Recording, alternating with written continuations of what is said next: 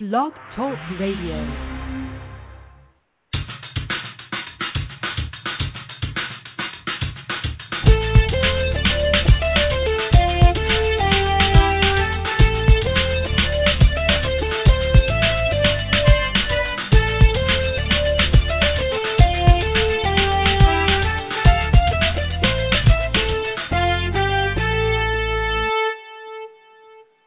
Welcome to Go For It. I'm your host, Paul Gannon. For the next 2 hours, we will be talking sports and having fun doing it. I want all your ideas, all your opinions, and all your beliefs. And, of course, as always, you will get a heavy dose of my opinion. If you have an opinion, the number to call, 646-727-3070. That's 646-727-3070. You can listen to the show at blogtalkradio.com/pgan. That's blogtalkradio.com/pgan. Also, you can send messages to the show on Twitter at GoForAgain. While you're there on Twitter, give me a follow at GoForAgain. Great show lined up for you today. Expect to be joined by Broncos corner Chris Harris. We're going to talk this disappointing playoff loss for the Broncos against the Ravens a couple weeks back. Get Chris's prediction, who he thinks is going to win the Super Bowl. Also, we're going to talk to Rob Jackson, linebacker for the Washington Redskins. He had a big season, Rob Jackson, big-time season. He's going to be a free agent, and he may get paid in this offseason. And also we're going to talk to Falcons guard Justin Blalock, talk about his loss, his team's loss, I should say, against the 49ers. He's obviously disappointed, and we're going to talk to him about that. It's got to be frustrating for Justin Blalock and the Falcons. I mean, last week, the Falcons was a team I had going to the Super Bowl along with the Denver Broncos. I had the Falcons and Broncos in the Super Bowl. And then it's just crazy how the Ravens and riding that Ray Lewis wave, going to Denver and win that ball game, just win it in improbable fashion, a 70-yard touchdown late in that ball game. You also had Trenton Holiday for the Broncos. You gave up two special teams touchdowns, meaning the Ravens. You gave up two special teams touchdowns, and you still win the game. That's amazing. That's just amazing. You beat Peyton Manning, the hot Broncos, who are on an 11-game win streak, playing big-time football, and you somehow, some way, beat them. It's amazing, totally amazing. And we're going to bring in a guy now who was a part of that, was in that ball game, corner for the Denver Broncos, Chris Harris. Chris, how are you, man? Oh, I'm doing good. Thanks for having me on. Thanks for joining us. Oh, yeah. No problem. Chris, can you believe it now? It's kind of hard for me to believe, but can you believe it's been a couple weeks since your loss to the Ravens? Has it really sunk in that you guys are not playing next week? Yeah, I mean, it's definitely been something that, definitely was sickening and something that it's definitely sunk in that we're definitely done, and now I'm just focused on getting ready for next season. Definitely. You guys obviously had a great season. Obviously, 11-game win streak, obviously 13-3, so an impressive season for the Broncos. I want to talk about that Raven game for a moment now. It was interesting. It seemed like the Ravens targeted Champ Bailey with Torrey Smith. Torrey Smith had a big-time game, 2 big touchdowns, one of 59, one of 32 yards in that particular game. Were you guys surprised by that? Well, we knew going into the game that if we could eliminate the receivers, we have a good chance of winning. And, with me on Bolden and him, the first time we met, he didn't have a catch. And knowing that, going against us again, I figured they would come at me a lot. And, they still came at me a lot. And, they just took their shots on Champ. And I look at that game, and I was saying before you came on, you guys had 2 special teams touchdowns. Trenton Holiday, he was big time in that particular ball game.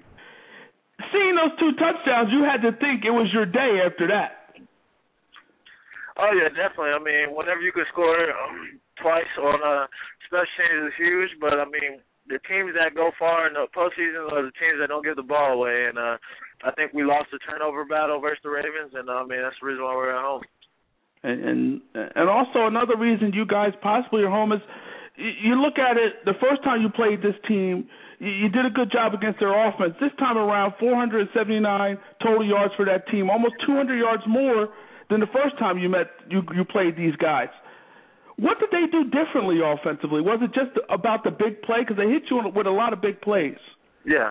No, I would definitely say they came out and they ran the same plays, really. I mean, they just Torrey Smith did a good job of making plays when the ball was in the air. I mean, they definitely hit us with those shots, definitely hurt us. And, I mean, we haven't gave up big shots like that since the Texans game, really. And, I mean, for us not come out and do what we did during the season really hurt us. We're talking to Broncos corner Chris Harrison. Chris, I mean, obviously a lot of game-changing plays in that ball game against the Ravens. One was the Jacoby Jones 70-yard touchdown. He beat the safety Raheem Moore. Tell us what you saw on that particular play. Well, I'm in the slot. I mean, my job is just to continue to just sink back and get depth. And, I mean, I just figured that, I mean, we're in a cover 2 with 3 safeties over the top. And, I mean, I just figured that Raheem would just stay over number 1. And, I mean, he left number 1 behind him. And, I mean, that's what happens when you let the receiver behind you. Definitely. And what did you say to Raheem Moore after the game? I know he felt bad, but what did you say to him? Did you say anything? No, I didn't say nothing to him. Okay. I mean, I just pretty much just told him, like, you just got to, I mean, bad things are going to happen in the NFL, and, I mean, you're going to get beat, and just try to encourage him, and, I mean, try to be a good teammate for him, and, I mean, I know he was probably going through it pretty hard, and I just want to kind of just encourage him. They tied the game at 35 with 31 seconds left. You guys had 2 timeouts. Were you surprised that you guys in the offense took a knee in that particular situation? No, in that situation, I think the team was just shocked and kind of frozen right at the time, and it was a good time for us to regroup and get our mind back right onto the game. And I mean, I agree with what Coach did in that situation. And were you stunned? I mean, how were you feeling when they hit you with that big touchdown there? I was definitely stunned. I mean, we worked hard all year long to continue to win in the postseason, and I mean, to let the game slip away like that, like we did, I mean, it definitely hurt. We're talking to Broncos corner Chris Harrison.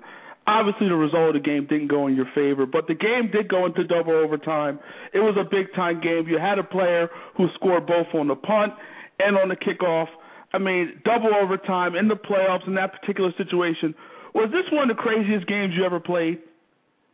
Definitely. It was definitely one of the craziest games I've ever played in. I mean, just all the obstacles we had to go through and all the obstacles they had to go through. I mean, it was just definitely a battle. And, I mean, when you got to play pretty much 6 quarters in 1 degree weather, I mean, it's always tough. And talk about the cold. I mean, did it bother you a little bit? How rough was it out there?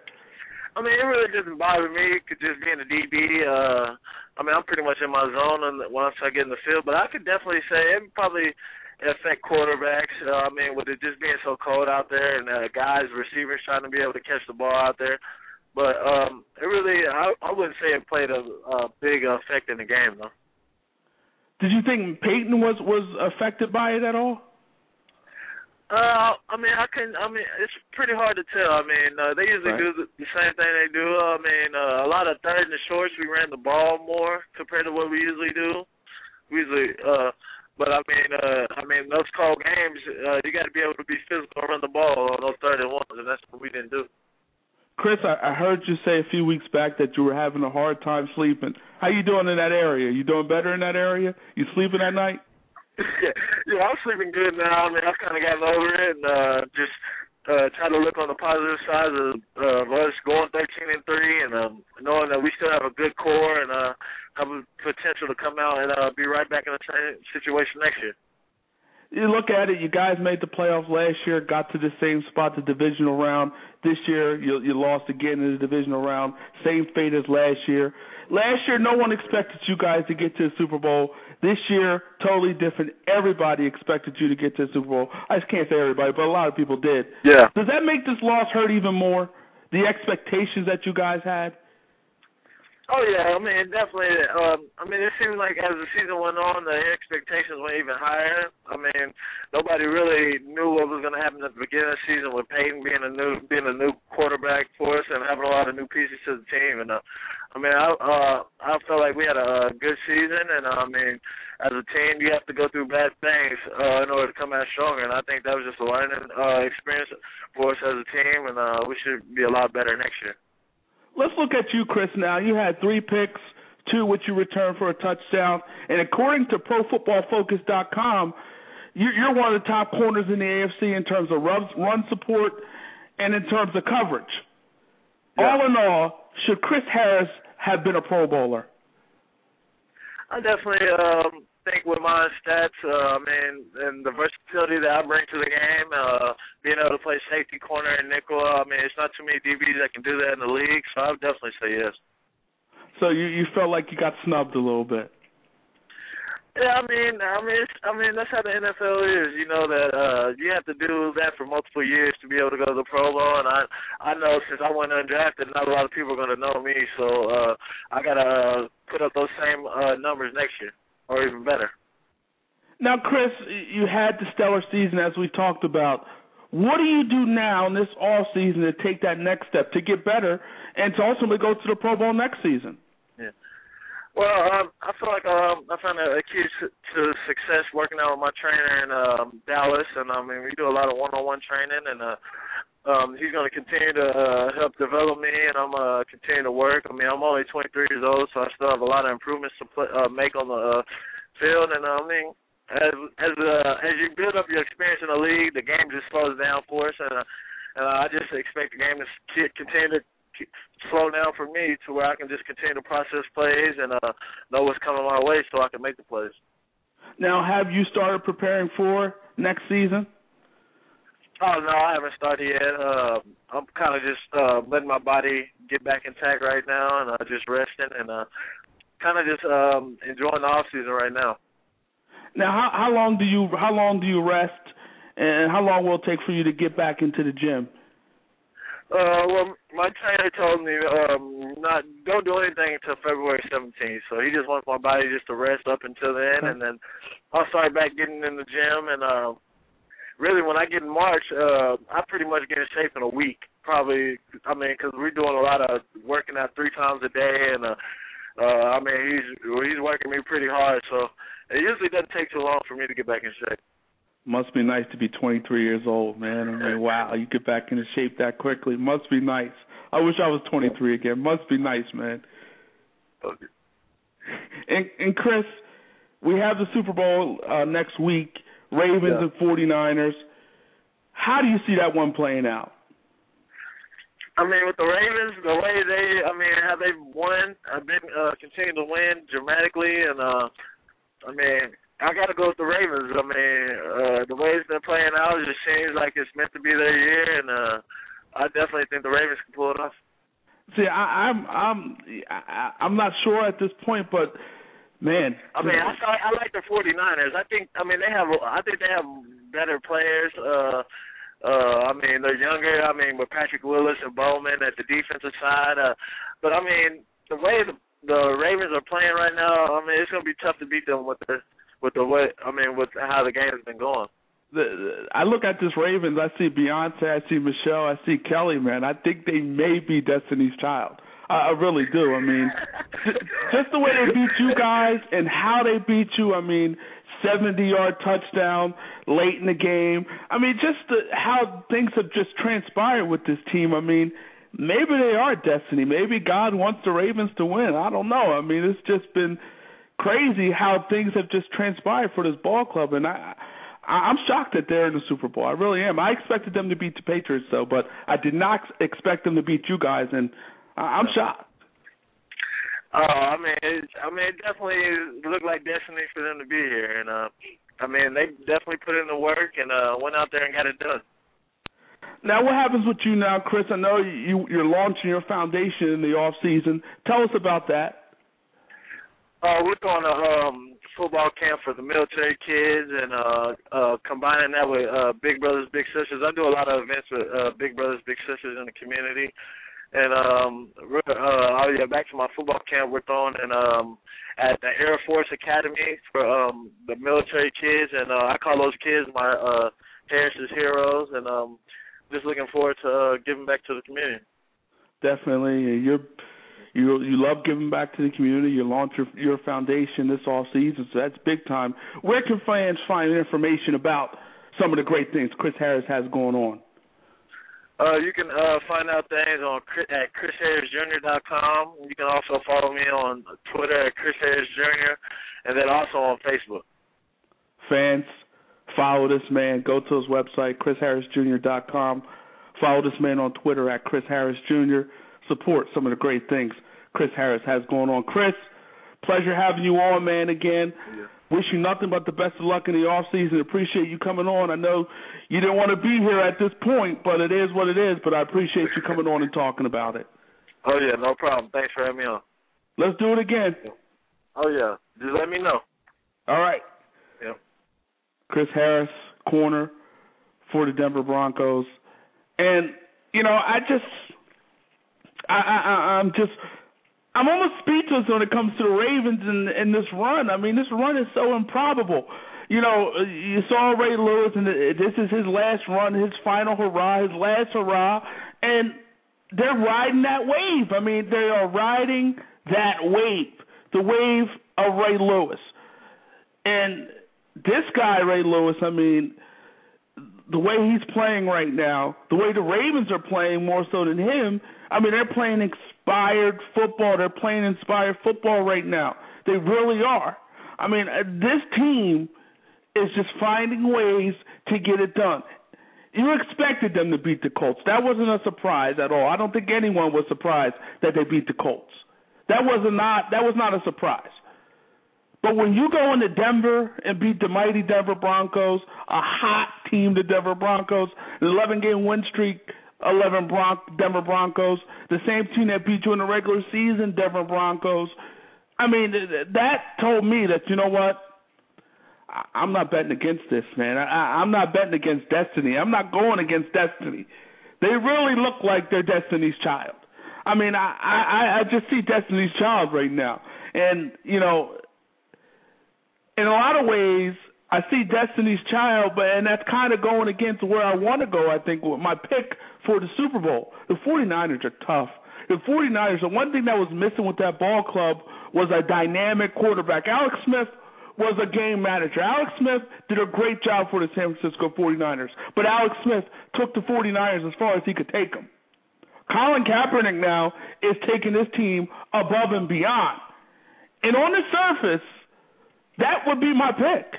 I'm telling you right now, that would be my pick. There would be no doubt in my mind in terms of making a pick. My pick would be the San Francisco 49ers in terms of winning the Super Bowl. That would be my pick. There would be nothing to say. It would be a simple pick, a simple prediction. My pick would be the San Francisco 49ers. But you know what? Every time I think about making that pick, I see Ray Lewis dancing. I see that Ray Lewis dance. I see Ray Lewis screaming out, "No weapon formed against me shall prosper." I see Ray Lewis on the ground praying. I see Ray Lewis doing all these different things, and I'm saying to myself, man, this ball club looks like they're Destiny's Child. This ball club has a little Beyonce, has a little Michelle, has a little Kelly in them. This ball club looks like they're Destiny's Child. No weapon formed against this team may not prosper. I mean, the way you beat the Broncos, you beat the Broncos in improbable fashion.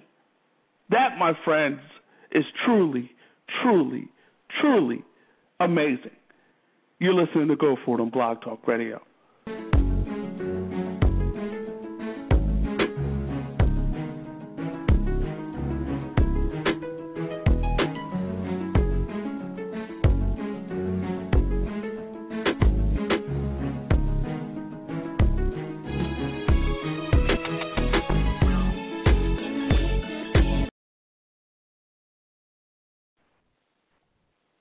And we're back. We are back on Go For It. I mean, it was just improbable how the Baltimore Ravens are in the spot that they're in. It's just amazing that the Baltimore Ravens are in the Super Bowl. I'm shocked. I'm just shocked at this point. I mean, now I'm not completely shocked. I'm shocked from this point of view. I didn't expect them to beat the Denver Broncos. That's why I'm shocked. That's where that's where it all comes. That's what it comes down to me. I'm not shocked that they beat the Patriots. I expected them to beat the Patriots. I predicted them to beat the Patriots. But I didn't expect them to beat the Denver Broncos. And I know that's a few weeks back, but I didn't expect it. I didn't expect that at all. That was improbable. That was amazing, and I can't believe it. But it is what it is. And you look at this Raven team for the second year in a row. For the second year in a row, they go into New England. First time last year. You look what happened against. You look what happened with against the Patriots. You look what happened. Lee Evans dropping the ball. Billy Cundiff shanking the field goal there. But anyway, the last 2 years, Joe Flacco has outplayed Tom Brady. He outplayed him last season, and he outplayed him this year. Joe Flacco, talked about in the offseason, he's elite. Joe Flacco is up for a big-time contract. He wants to get paid. Well, guess what, Joe? You probably are going to get paid.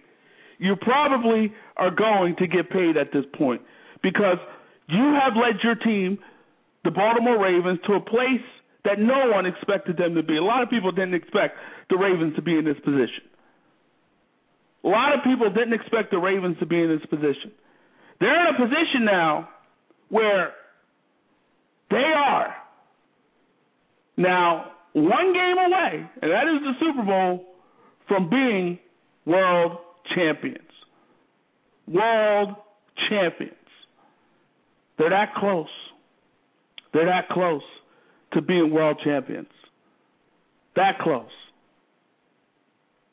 And I'm sitting here stunned in a lot of ways, but after what they did to Denver, I'm not stunned no more. After hearing Ray Lewis yelling, screaming, jumping around, dancing, emphasizing, celebrating, as far as I'm concerned, the Baltimore Ravens may be Destiny's Child. And that's on the surface, just looking at it without looking at destiny. On the surface, I think you got to go with the 49ers. On the surface.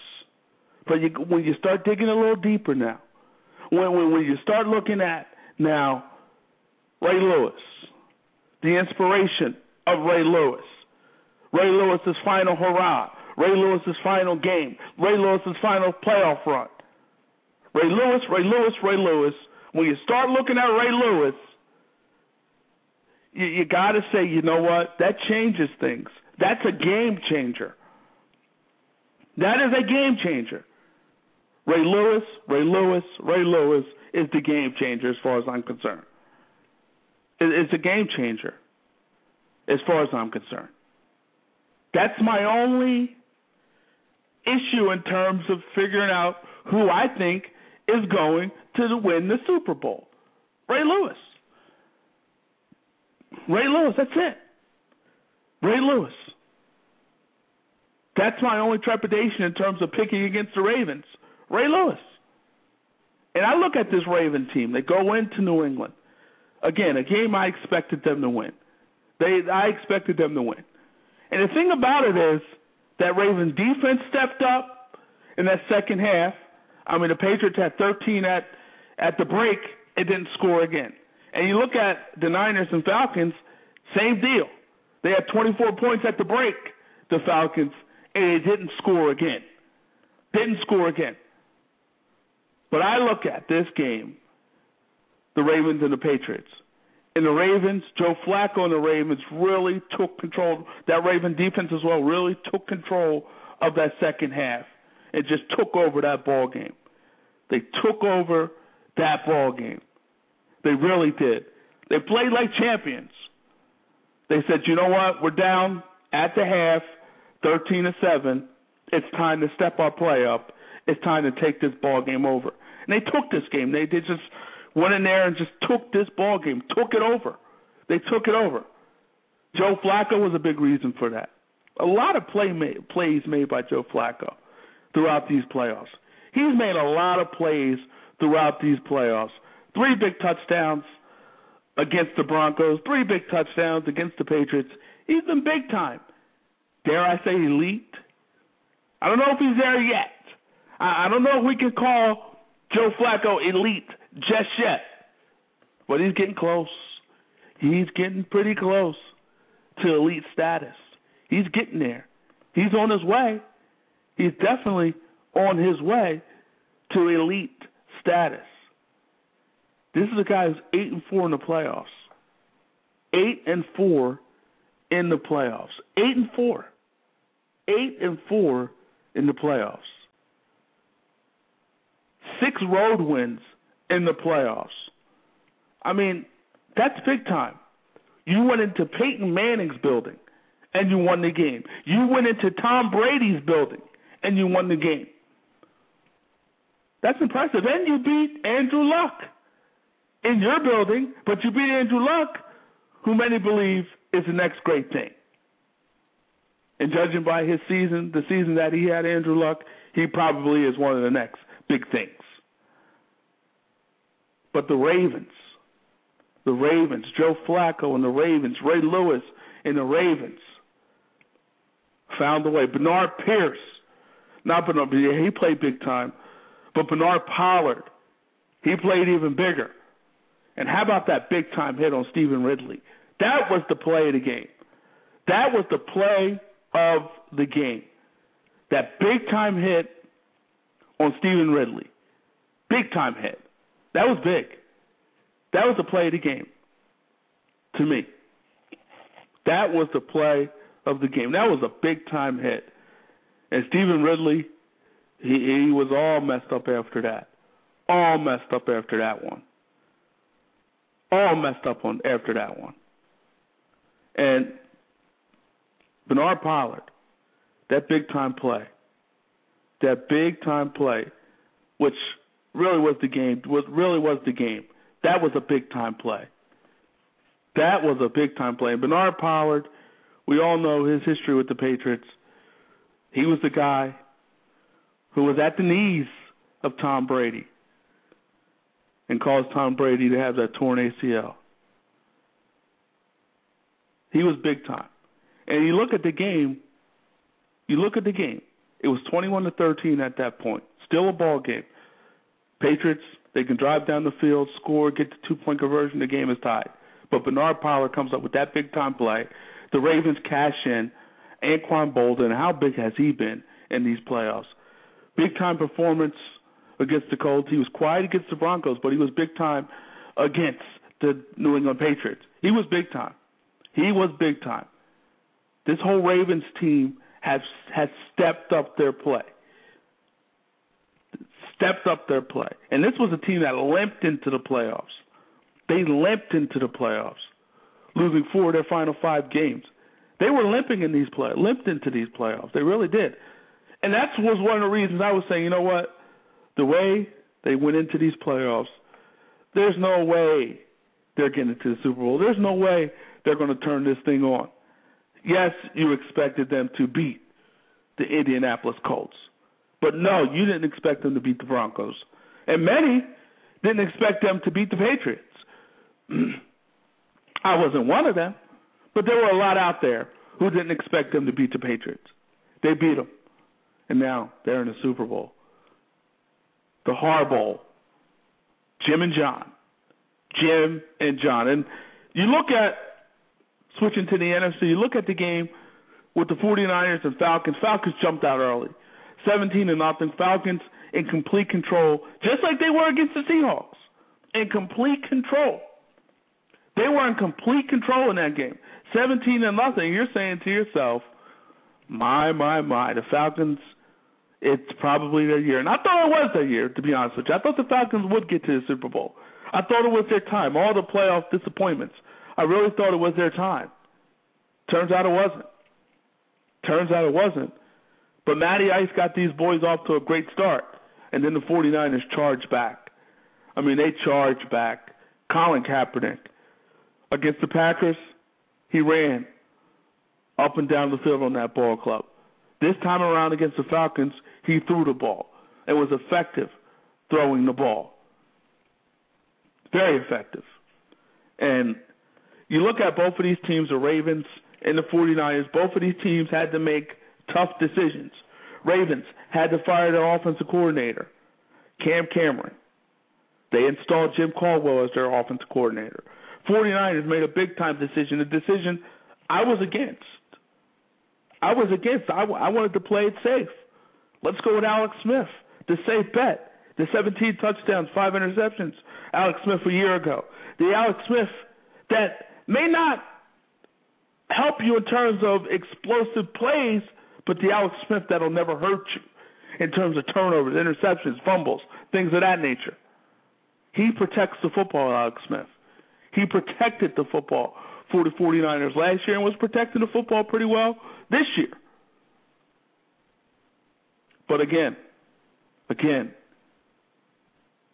you look at it, Jim Harbaugh made the big-time decision to change quarterbacks, and Colin Kaepernick has not let him down. Colin Kaepernick has been big-time. He's proven that he can win anywhere. He went into New England and beat Tom Brady.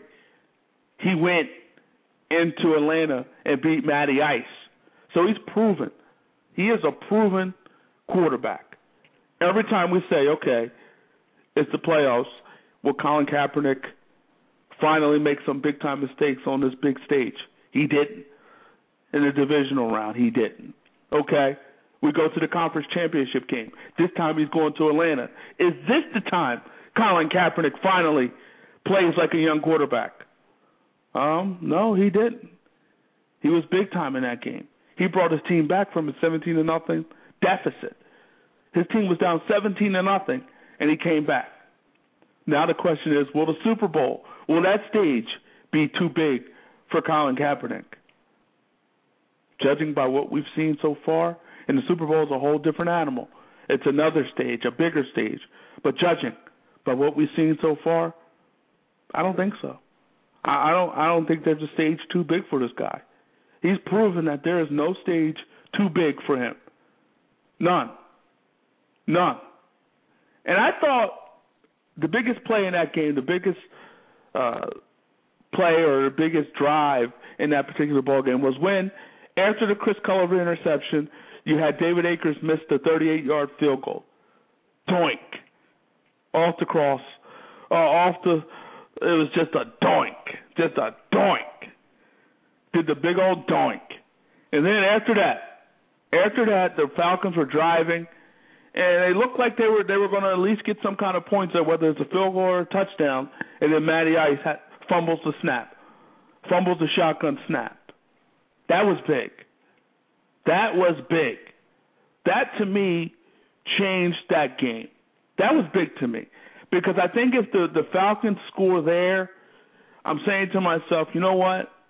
They may put this game away at that point if they can score there. But they weren't able to do it, and the Niners defense stepped up.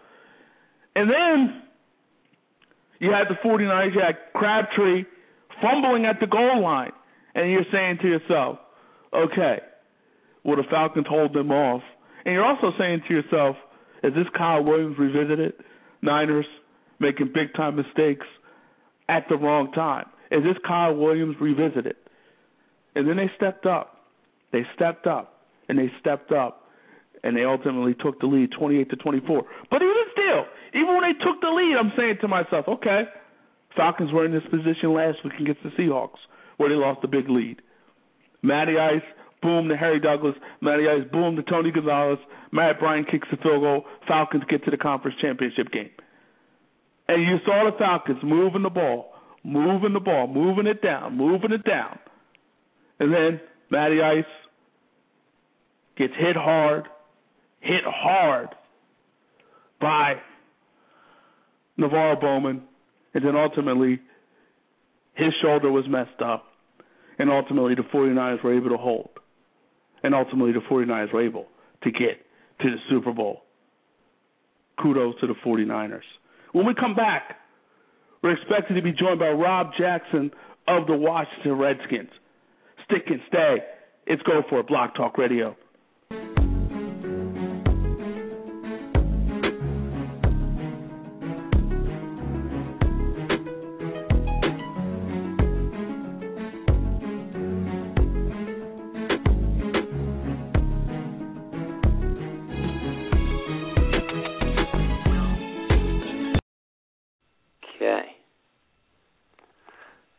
if you can Hey, what remember up? It's Corey Almeida, a.k.a. Corey Live, host of Picturica on the Hub and warm-up host for American Idol and Dancing with the Stars. And right now, you are listening to Go For It on Blog Talk Radio with my man, Paulie G and Jeremy.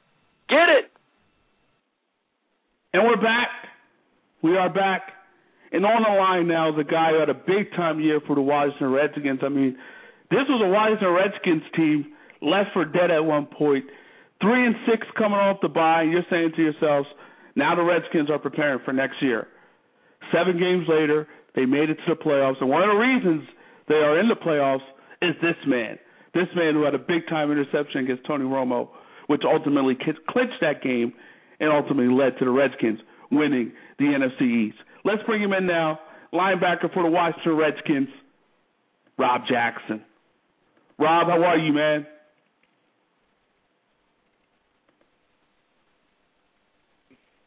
How are you, Rob? I'm doing good, Paul. Thanks for having me. Thanks for joining us. We had a little technical difficulties there. We got that cleared up. And Rob, let's get right down to it. You guys were up against the Seahawks 14-0. Momentum completely on your side. Ultimately, Seattle will come back, take the lead, and ultimately win the game. Do you feel like, all in all, you let one slip away?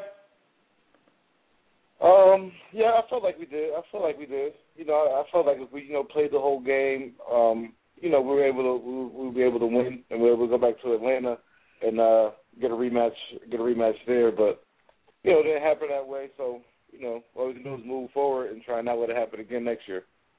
And what was the reason, looking back at that game, what was the key moment or the key reason why the Seahawks were able to win that game? RG3. I mean, RG3 wasn't 100%. You know what I mean? And, they took advantage of that. Their defense put our defense in some bad situations with, takeaways, things like that. RG3 couldn't plant his foot and get accurate throws and things like that. So, I mean, it was just a combination of everything. Defense, it could have been, there's a couple of plays, we had a couple mental busts and things like that. I mean, it all just started falling apart, at the beginning of the fourth quarter. It started to catch up with us.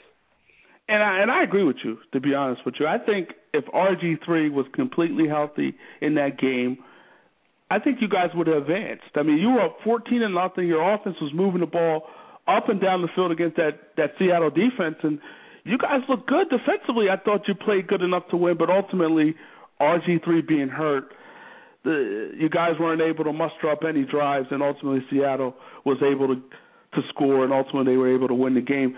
Looking back at that particular game, looking back at the situation with RG3, everybody has their opinions. Some believe he should have been taken out of the game. Some say he should have finished the game. Looking back on that whole situation, do you think the coaches handled RG3 the right way? Yeah, I think so. They didn't. Nobody really knew how severe the injury was. He was gimping and definitely not looking like himself. But he's a competitor. We win with him, and we're gonna lose with him. Right. Everybody knows he didn't want to come out the game. No matter what was going on. And being a head coach, you start a quarterback, the guy that got you to this point. If he says he wants to play and he's good enough to go, that's a hard decision for you to make. So, I mean, I felt like if I was in Shanahan's shoes, I would have did the same thing. Right. Saw him play and made the decision on my own. But if he wanted to go back in, I would have let him. But as the game progressed, and I would have saw him do things that he don't usually do. Then I probably would have pulled him later on. But I wouldn't have went about things any different. And it was a tough decision. I mean, RG3 was a gamer. RG3 is the reason you guys were in the position that you're in. So as far as I'm concerned, I don't think there's a right decision there. I really don't think there truly was a right decision there. Nah, I don't think so. I mean, it's easy to point the finger, because of the simple fact that, we didn't end up winning the game, and the head coach is going to take the blame for it. But I mean, that's tough. That's a tough decision.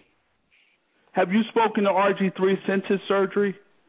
No, I haven't. Well, I've tweeted him a couple times. He's saying he's doing good. He's the surgery is good and everything, but I haven't, talked to him personally or face to face or on the phone or anything like that. So.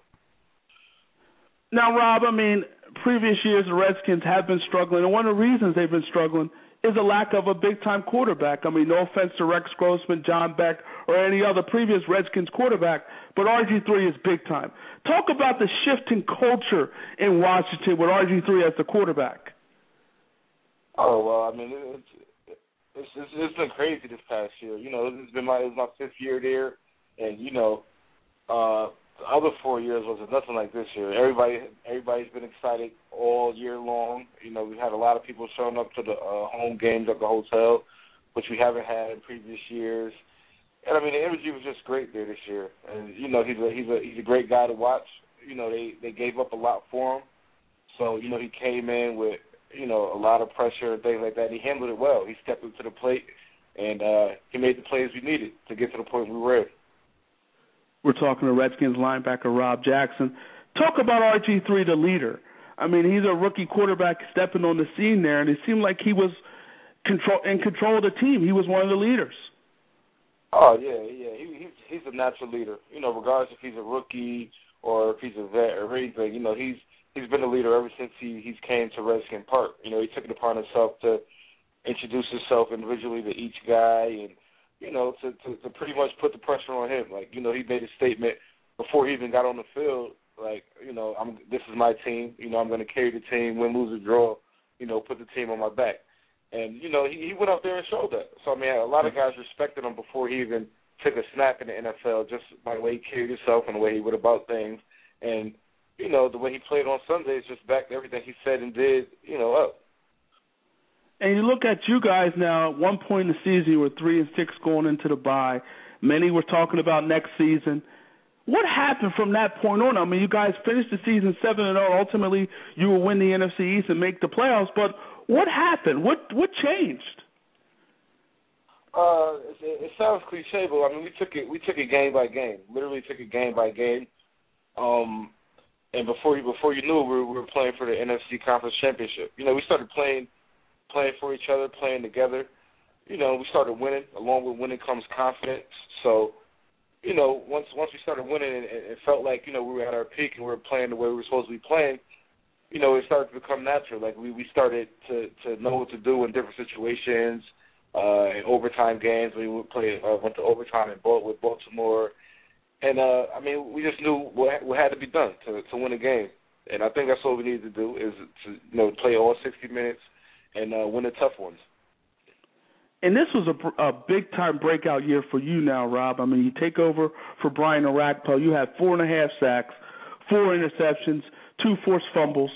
All in all, what was the difference for you this year? What was the difference? Everything. I mean, from my role in the team and the snaps, reps, seeing different things, covering. I mean, it's just pretty much the reps. Right? You know, it's good to get Mr. Reps, but ain't nothing like getting actual reps, game reps. And I think along with that came with, you know, confidence in myself and my ability, and, you know, I got comfortable. Right. So was it really all about just getting an opportunity pretty much? Yeah, I believe so. Huh. I mean, I started to get the defense down. You know, I had the defense down for a couple of years now. So it was all about, you know, just me getting an opportunity and, you know, being able to showcase what I'm able to do and, you know, get it done. And, Rob, throughout the course of the season, you had a knack for big plays. You had a pick 6 against the Bengals. But one of your biggest plays, and I talked about before we brought you on, was that interception against the Cowboys. How special was that moment for you? Oh, that was real special. I mean, I was just going back to the Thanksgiving game when, you know, we had them 28-7 at halftime, and, you know, they ended up throwing for 300, 400 yards or whatever in the second half, you know, just coming back on us. So, I mean, I knew it was possible. I knew what Romo was capable of in that type of situation. And, you know, it was a great play call by Haz. He put us all in the right positions, the A-gap blitz, and me peeling on the running back, and I felt like that was his only, you know, read that he had to go to before the pressure got to him. So, I mean, it was a great play and a great play by me and Perry Riley getting the pressure on Romo. It all came together. Great play by you, great call by the defense, and ultimately you guys will go on and win the NFC East. We're talking to Redskins linebacker Rob Jackson. And now, Rob, you're going to be a free agent in this offseason. With the type of year that you had, you're probably going to get a raise. Seeing what they built in Washington, is your first choice to stay in D.C.? Ultimately, I would like to. You know what I mean? Just because I've been there for a while. But, you know, at the end of the day, it's a business. And, you know, the Redskins are going to do what's best for, you know, the organization, and I got to do what's best for me and my family. So, you know, they got decisions to make, and I can just, you know, sit back and wait and see, you know, what the future holds for me. Get paid, Rob. Get that money. Get that money. Definitely. Rob, we talked about it, your tremendous year, the 4.5 sacks, the 4 picks, the 2 forced fumbles. What do you do now in this offseason to take that next step, to get better in 2013? Well, you know, I got to prepare to play, you know, every defensive snap in the game. You know, last offseason, you know, I was going into, you know, being a backup and being a special teams player. So, you know, I'm just going to have to be in the best shape that I've been in, you know, going into this year. And, you know, wherever I end up at, just want to make sure, you know, I'm going to be in the best shape, you know, physically, mentally, and, you know, everything I need to do to get to that next level. Right. And have you started training, or are you taking this time to rest? Oh, no, I started already. Okay. You know, I started, you know, eating right, working out, doing all the things I need to do. So, you know, come April when we have to go back for off-season workouts, you know, it's just going to be added. You know, I'll already be in good shape, and, you know, just keep building from there. We're talking to Redskins linebacker Rob Jackson. Rob, next week is the Super Bowl. You have the Ravens, you have the 49ers. You guys played the Ravens this season. You beat the Ravens. But all in all, how do you see the Super Bowl playing out? Who wins? It's going to be a good game. But I'm going to have to go with Baltimore. with Baltimore. You know, they're riding high. Not saying San Francisco's not, but, you know, I feel like they got a lot to play for right now. You know, with Ray Lewis, great leader, and, you know, Flacco's on the money right now. I think that's just not a good team to play right now, is Baltimore Ravens. So it'll be a good one. We'll see. Now, we're watching Ray Lewis. I mean, it almost seems like it's destiny for the Ravens to win the Super Bowl. Are you sensing that as well? Yeah, I am. I mean, you never know. You never know. I mean, it may feel like it's destiny for them to win, but, you know, San Fran might come out with a chip on their shoulder and, you know, blow them away. But, you know, who knows? It'll be a good game, definitely. It'll be a real good Super Bowl. And as we said, you guys played the Ravens and beat the Ravens. What does the 49ers have to do to beat the Ravens? They got to play good defense. Defense. You know, and they get in the red zone. They got to make Baltimore settle for 3, because, you know, Baltimore got a real good defense, and, you know, they're not going to give up a lot of points. So, you know, you just got to match their intensity and match whatever their defense does. You know, the defense is just going to have to make it a defensive game. And I feel like if San Fran does that, you know, they should be in good shape. You know, Kaepernick, he's a big play guy. You know, he gave him a couple big plays, and the defense is fundamentally sound. You know, they should come out with it. Now, after you guys lost to the Seahawks, was at that point you said to yourself, I'm not watching any more football, or did you continue to watch? Actually, that following week, I didn't watch, you know, Seattle and Atlanta game. I actually didn't watch it. You know, it was still kind of hard. You know, I still dwell on the loss because I felt like we were that close and we definitely still had a chance of winning that game. So, it was kind of tough. But, you know, after that, you know, I got over it. I moved on now. Have you watched that game again? No, I haven't. I haven't watched that game again. Okay. And do you plan on watching it at some point? Nah. I don't see that. I don't see that happening. Rob, you're on Twitter. Where can fans connect with you on Twitter? Rob Jackson, ROBJAX 50. You're also on Facebook. Where can fans connect with you on Facebook? Same thing, ROBJAX 50. Fans connect with this man, Rob Jax 50. He's about to get paid in this offseason. He is a free agent. Whether it's with the Redskins or someone else, Rob Jackson is about to get paid. I'm going to hit you up in April for a loan. Yeah, we'll see how much I make, man. We'll see. Rob, a pleasure talking to you, man. Wish you nothing but the best of luck. Let's do it again. Thanks. Appreciate it. Rob Jackson, linebacker for the Washington Redskins. I mean, the Redskins had a big-time year, and Rob Jackson was one of the reasons they had a big-time year. He made a lot of big-time plays. A lot of big-time plays for the Redskins this season. And you remember that game against the Cowboys. That was the clincher. That pick against Roma was the clincher. That was the ball game. Rob Jackson was big-time for the Redskins this year. Rob Jackson had a big-time season. He's going to get paid somewhere. He is going to get paid somewhere. 4.5 sacks, 4 picks, 2 forced fumbles. Rob Jackson's going to get an opportunity, whether it's with the Redskins or someone else. He's going to get paid.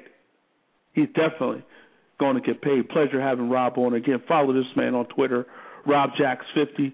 Follow him on Facebook as well, and support some of the great things Rob Jackson has going on. Support, support, support, support. Switching gears now to the NBA. Well, actually, before we get to the NBA, let me talk about Manti Te'o. Let me talk about Manti Te'o. Yesterday, we thought that voice, on the voicemail who were talking to Manti Te'o, we thought it was Tuiasosopo, Renaya Tuiasosopo. Now we hear it may be a cousin of Tuiasosopo who was on that tape. And I listened to the tape. I listened to the voicemails that he played on Katie Couric's show. And to me, that wasn't a dude. That was a female. I thought that was a female. I really did. That didn't sound like a male's voice. If it did, whoever's voice it was, whoever male voice it was, whether it was Tuiasosopo, meaning Renaya Tuiasosopo, he's good. He's good if that was him. But anyway, it sounded like a girl. Too much like a girl. It had to be a girl. This is strange. This is weird. This is crazy, man. I mean, Manti Te'o is the big man on campus. Manti Te'o, the runner-up in the Heisman voting. Manti Te'o, that Manti Te'o plays at Notre Dame. Why does he need to go to Facebook to get girls? Why? It doesn't make sense. This whole story is just not making sense. But as I continue to listen, I'm starting to think maybe he wasn't in this from the beginning, but maybe at some point he latched on with it. I don't know. I mean, can you be that naive? Can anyone be that naive? Can you be naive where in this day and age of Skype, in this day and age of FaceTime and everything, how could you not see this woman? And how could you fall madly in love with someone that you've never seen before? You've never seen her before. You've never seen her before. You have no idea. You've seen pictures, but pictures don't always tell the true story. I mean, if you're in love with this person, madly in love with this person, if this person is the love of your life, as he said, the love of your life, you don't want to see the love of your life? You don't want to see the love of your life? I mean, I don't get it. I don't get it. Why do you not want to see the love of your life? Why do you not want to see the love of your life?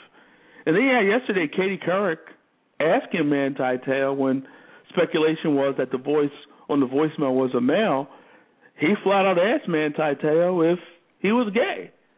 Te'o denied it. But you look at it, I mean, if the voice on the phone was Tuiasosopo, then maybe you can make that argument that that's what Manti Te'o truly was hiding, his sexuality. I don't know. I mean, it just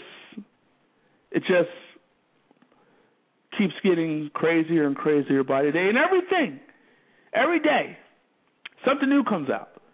Something new comes out every single day. Something different. Something crazier comes out each and every day. I mean, you're at the edge of your seat trying to figure out what is going on. What is going on? What is what? What is real? What is real? Because Manti Te'o, he fell in love with an image. He fell in love with, I don't know, no one. He fell in love with, I guess, Renaya Tuiasosopo. I guess that's who he fell in love with, because he didn't fall in love with Lene Kakua, because she ain't real. I just don't understand how. I'll give you a perfect example. I'll go to my life. The woman who is my wife now, at one point she was 2 hours away. I was in Connecticut. She was in New York, 2 hours away. So we, obviously 2 hours away, you're not seeing that person every day. I saw her on weekends. I made it my business to go see her on weekends. And granted, I know he's in Indiana at Notre Dame and she's in L.A. or in California. And granted, there's a little bit more of a distance than New York and Connecticut. But still, if you're in love with someone, if you love someone, if you're in love with someone, she is the love of your life, she makes you so happy, you enjoy her company, she makes you so happy.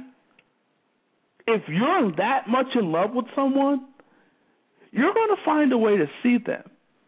You're going to find a way to see them. You're going to see that person. You're going to at least try to see him. You're going to have to try to. You're going to try to go see him. Obviously, you're going to go try to see that person. And granted, the trip I had to make was only 2 hours away. His trip is much longer than mine. But at the end of the day, if you really, really are in love with someone, if this person makes you so happy, if this person makes you feel good, if this person keeps you up late at night talking for almost 8 hours at a time, as you said, if this person makes you do all those things, then as far as I'm concerned, you would go find a way to see that person. Person who was suffering from leukemia, allegedly. A person who got into a car accident, allegedly. A person, well, not allegedly, because she didn't get into the car accident, because she's not real. But if you are in love with someone, this person is the love of your life, you will find a way to go see them. I understand she told you she didn't want you to come to her funeral. But as I said last week, I'll say it again. You could have at least seen her grave. You could have went to her tombstone and laid some flowers there. You could have. You could have done something. But you didn't. I also know at one point in this interview you had the opportunity to see her, I believe in San Diego, or something to that fact, and he didn't do it. I mean, I just don't know how you can be this naive. I don't understand it. I understand you're a big-time football player, and sometimes that doesn't always equate to being having big-time smarts and having big-time street smarts. I understand you're a Mormon, so maybe you lived a life that you weren't used to these type of things. I don't know. Maybe you're afraid of women, so you enjoyed this type of relationship. I don't know. But this is odd. It's weird behavior. It's very weird behavior for a guy, especially a big-time college football player like himself, to have this type of relationship, knowingly or unknowingly. It just is weird from my standpoint. I know we're in a different age in terms of internet dating, in terms of all that, but I don't know, something just is not right with this story, and something may just not be right with Manti Te'o. But I'll say this. I will say this, and I'll say this when I come back. You're listening to Go For It as the second hour of Go For It starts right now.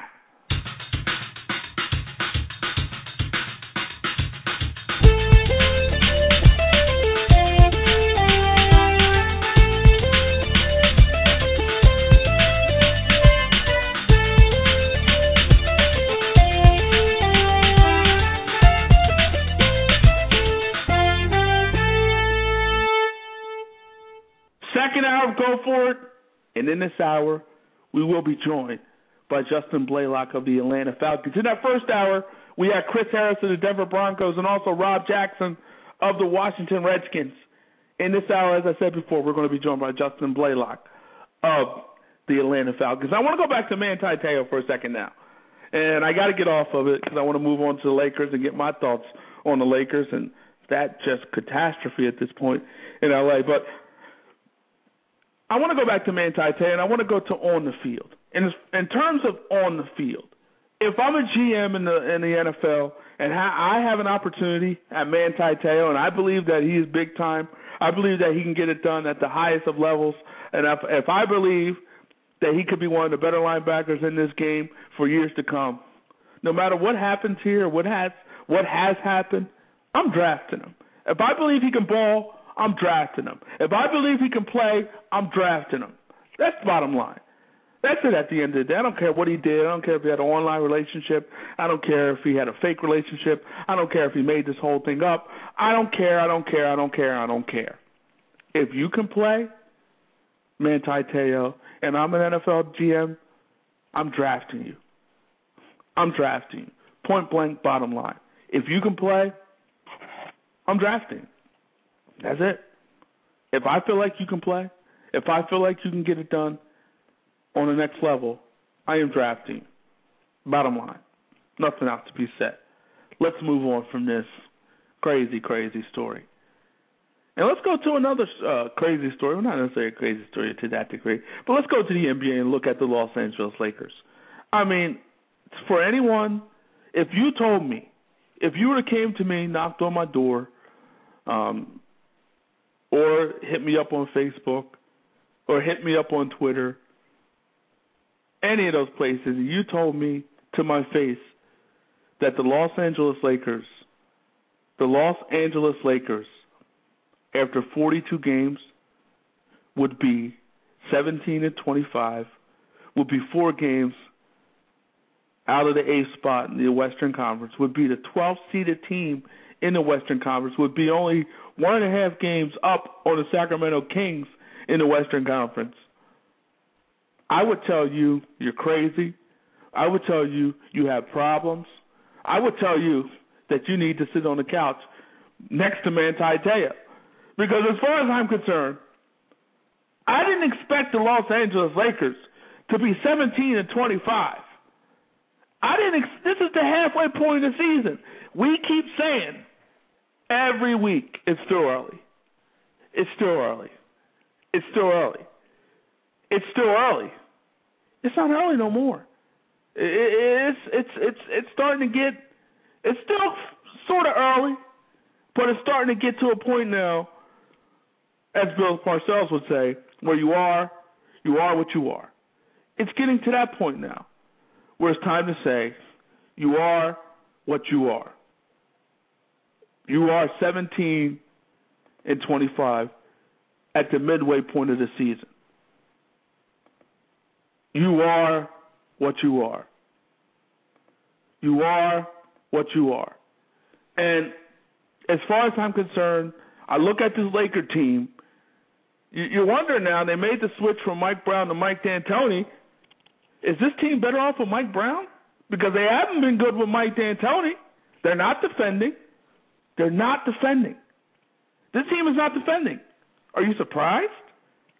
Mike D'Antoni coaches this team. So that's not a surprise. 26 in points allowed. 26 in points allowed. They're scoring 102 points a game, but they're giving up 101. Scoring 102, but giving up 101. This Laker team. as far as I'm concerned, this Laker team, and I against my better judgment now, I think it's time to put in perspective what this team is. This team may not make the playoffs. And I think it's time to start saying that. I think it's time for us to start saying that the Lakers may not make the playoffs. They may not make the playoffs, and that's shocking. This team had championship aspirations, championship dreams and hopes. And now the talk is whether or not the Lakers will actually make the playoffs. Here are the teams in front of them. Dallas, 18-24. They could surpass the Mavericks. They really could. They really could surpass the Mavericks. Minnesota, 17-22. A lot of injuries. Kevin Love is gone again with his hand, so that's a team they could surpass. Portland, 21-21, the 9th seeded team in the Western Conference. Portland is probably going to stick around there. They're going to be around that mark in terms of 500, if not a little better than 500. Houston, 22-22, the 8th seed in the Western Conference. Houston's a team that's been up and down throughout the course of this year. They've been up and down. They've been an up and down team. Been very up and down. Got off to a decent start, struggled a little bit in between, then had a nice little run again, and now they're struggling again. So Houston's been up and down this season, been an up and down team, the Houston Rockets. I mean, at one point had a 5-game winning streak in December, had another 5-game winning streak from December into January, and then they come back from January 9th to January 19th. They go on a 7-game losing streak. So this team has been up and down. Streaky ball club, up and down. But the Lakers, theoretically, I think they can surpass the Rockets as well. I'm not ready or prepared, and I'm not prepared to say the Lakers won't make the playoffs. I can't do it. With all that talent on that roster, Steve Nash, Dwight Howard, Kobe, Gasol, the list goes on and on. Metta World Peace is big time. Jameson. I mean, Metta World Peace is not what he used to be, but he's still a solid player. I'm not prepared to say this team won't make the playoffs. I can't say that at this point because of what the talent that they have, and because of the teams that are in front of them are not consistent teams. But I will say this. They got to start turning it on at some point. But this is a team with the talent that they have that could reel off 5, 6, 7, 8 games in a row. They can do it with that talent. They can do it with the type of talent that they have. The question becomes now, what do you do? And can it get better? That part, I'm not so sure, especially with this coach. This coach has proven that he can adjust. It's either his way or no way. Ask Carmelo Anthony in the New York Knicks. It's either his way or no way. It's either his way or no way. That's the way it's been for Mike D'Antoni. His way or no way. Only way to do it is his way, the Mike D'Antoni way. And I look at this Laker ball club and compare it to some of the teams that Mike D'Antoni has had in the past. Mike D'Antoni had his most success with the Phoenix Suns. His best team was the 2004-2005 Phoenix Suns. This was a team 62-20. 62-20. Had a big-time year. Had the best record in the Western Conference at 62-20. This was a team now built totally different than this Laker team. A team now that was predicated on Nash, the pick and roll with Stoudemire. Joe Johnson was big. He lit you up from downtown. Jim Jackson had a decent year for them, but Barbosa, Quentin Richardson was big time from downtown. This was a team that shot the 3-ball and was very effective shooting the 3-ball. And this was a team that didn't have the same type of size that the Lakers have in terms of Dwight Howard and Pau Gasol. So it was a different type of team. And Mike D'Antoni's system, a lot of times, is small ball. It's a small ball type system. You see, he put Gasol to the bench. Reason for that. His system is not predicated on those two bigs. He's not predicated on those guys. Those guys don't do what Stoudemire did. Stoudemire was able to get up and down the court for the Phoenix Suns in his heyday. He got up and down the court. Joe Johnson, he was big time that year. Their center, Stephen Hunter, he was a guy, a gazelle that got up and down the court. So this team, and Shawn Marion, up and down the court. This team, small ball. They played a lot of small ball. And Mike D'Antoni had the most success as a coach with this team. This team probably should have gotten to the NBA Finals. May have gotten there. I know Joe Johnson was hurt in that series. That was big. But this team, yes, they scored a lot. This 2004-2005 Suns, 62-20 Suns, Mike D'Antoni's best year as a coach. They scored a lot. I mean, they were first in points at 110 points during that year, but they were 30th in points allowed at 103 points per game. Similar to what's going on now. And you look at their lineup. Steve Nash was the point guard. Quentin Richardson was the shooting guard. Joe Johnson was the small forward. Shawn Marion was your power forward. Small power forward. Smallish power forward. Shawn Marion. He was the power forward for the Suns in that particular year. And Amari Stoudemire was the center.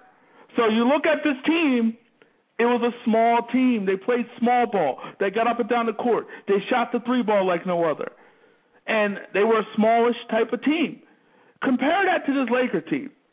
Compare that to this Laker team. This Laker team now, Dwight Howard, Pau Gasol, it's a big team. It's a big team. Dwight Howard doesn't get up and down the court the way Stoudemire did. Gasol doesn't get up and down the court the way Shawn Marion did. They just don't. And Steve Nash, he was a lot younger then. 8 years ago, he's 30 years old, in his prime. He was in his prime, Steve Nash was. He was in his prime during that time. He was in his prime.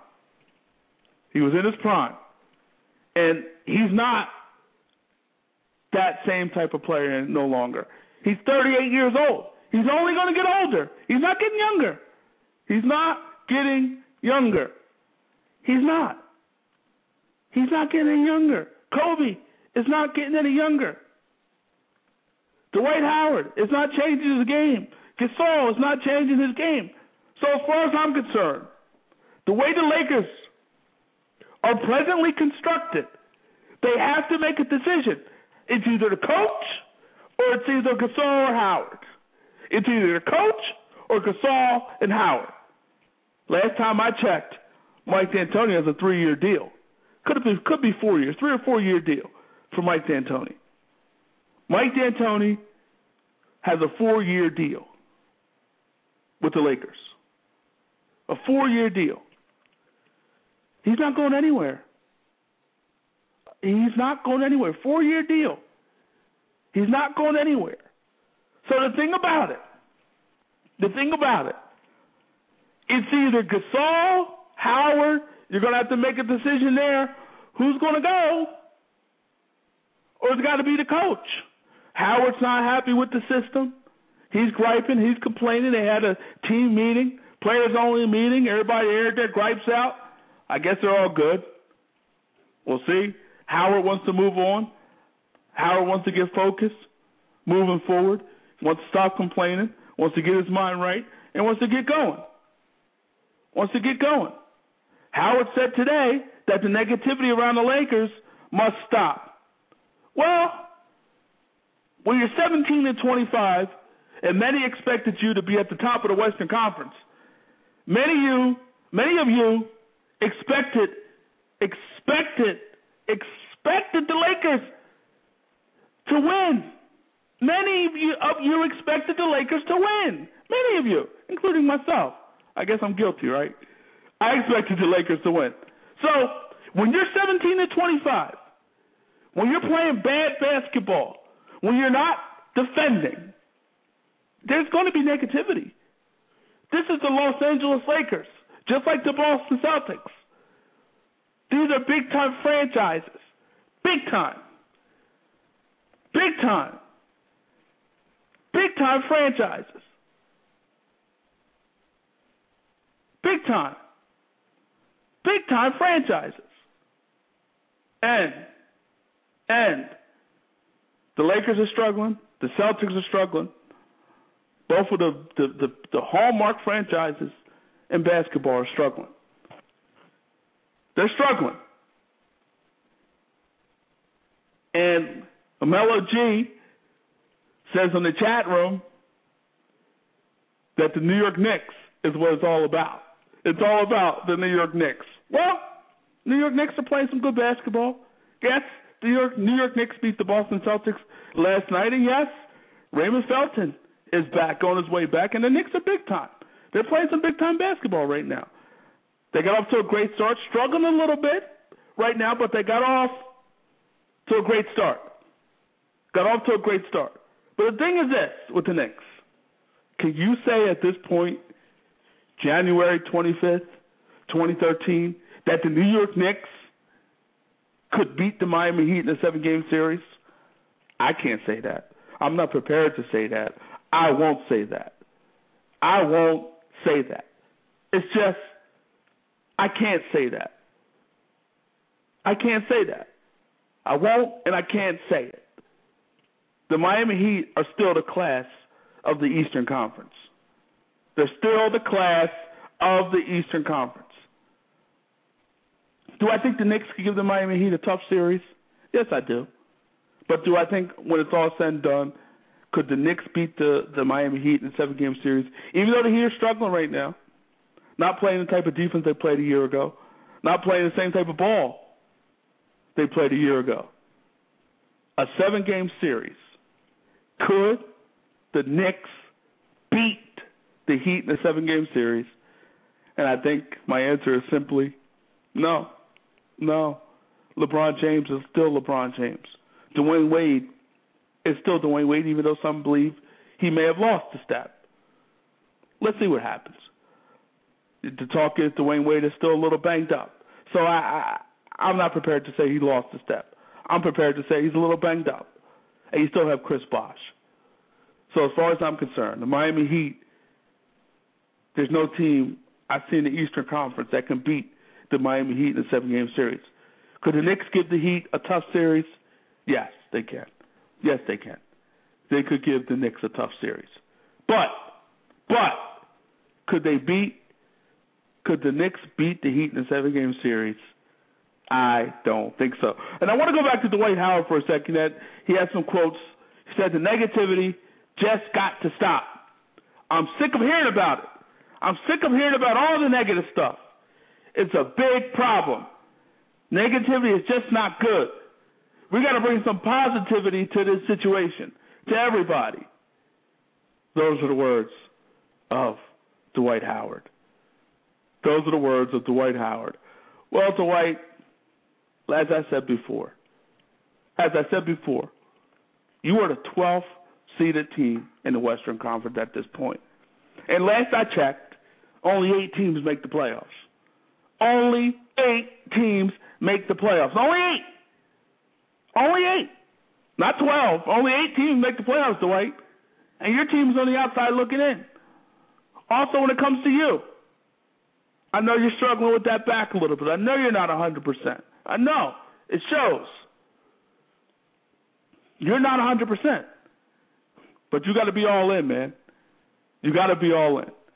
You got to find a way to work with Kobe. You got to find a way. You got to find a way. You got to. You got to find a way to work with Kobe Bryant. Kobe's a tough guy to play with. He is. He is. But at the end of the day, it's his team. You got to find a way to play with him. Somehow, some way, you got to find a way to play with Kobe Bryant. You got to. You got to. Now, in terms of Dwight Howard, here's the reality of it, and I talked about this. This whole thing with the Lakers could really blow up. I mean, they gave draft picks away to the Suns. I don't think they're lottery-protected draft picks. So if the Lakers were to go into the lottery, right, the Suns, who are already going to be in the lottery, Suns will be in the lottery. They're going to be in the lottery. The Suns will be in the lottery. That's a definite. They could get the Lakers pick as well because the Lakers are probably, if they don't make the playoffs, and it's looking more and more like the Lakers may not make the playoffs. But at the same time, I cannot go against Dwight Howard, Kobe, Gasol, and Steve Nash. There's too much talent there. And say what you want to say about Mike D'Antoni. He's a good coach. Is he a great coach? Is he Phil Jackson? No. And you had an opportunity at Phil Jackson. You had an opportunity at the best of the best, the creme de la creme. You had an opportunity at the best, and Phil Jackson, and you chose Mike D'Antoni. That is something that falls. That's the blame goes to Jim Buss. You've decided that Mike D'Antoni was the right fit for this team. Mike D'Antoni doesn't adjust his system. He doesn't. Never has. The players have to adjust to him. I always thought a good coach adjusted to his players, to his personnel. That's what I thought. Mello G agrees with me in the chat room. Jim Buss gets all the blame. Well, the players ultimately play, and the coaches ultimately coach. But Jim Buss was the man who chose the coach, and the coach chose the system. And the system obviously is not working for the personnel that they have. It's just not working. And Dwight Howard, he's got to get used to playing with Kobe Bryant. He's got to. I don't know how. I mean, Kobe's a tough guy to play with, but he's the best player Dwight Howard's ever played with. So Dwight Howard has to adjust. But Dwight Howard does need more touches. It does need to be an inside-out type of situation. Dwight Howard does need to be an inside-out, but Dwight Howard also has to start hitting his free throws. He becomes a liability if he's not hitting his free throws. He becomes a liability. I think this much is clear. Dwight Howard, as good as he is, he's no Shaq. He is no Shaq. And a lot of people forget how good Shaq was. A lot of people forget how good Shaq was. I mean, he was the most dominating force in basketball there for a long period of time. He was dominating. It wasn't Kobe's team, it was Shaq's team. A lot of people forget that. A lot of people forget about that. Dwight Howard's no Shaq. He's good. He might be a better defender than Shaq. But when it's all said and done, he's good. Best center in basketball. But he ain't Shaq.